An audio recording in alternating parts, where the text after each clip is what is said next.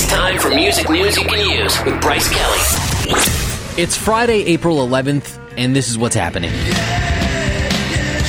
Nirvana were officially inducted into the Rock and Roll Hall of Fame last night. Joan Jett, Kim Gordon, St. Vincent, and Lorde all sang in place of Kurt Cobain. And here is part of Nirvana's acceptance speech. For whatever reason, I got to be the luckiest person in the world and also be in Nirvana. So I want to say thank you, Kurt Cobain, and I wish Kurt was here tonight. Sonic! Linkin Park have confirmed that their new album is going to be called The Hunting Party, and it's going to be coming out on June 17th. Sonic! And Coachella Weekend 1 begins today in sunny Indio, California. Outkast are tonight's headliners. Muse will go tomorrow, Arcade Fire on Sunday. Then they're going to do it all over again, the exact same lineup, next weekend. That does it for another edition of Music News You Can Use on Sonic. Sonic 102.9.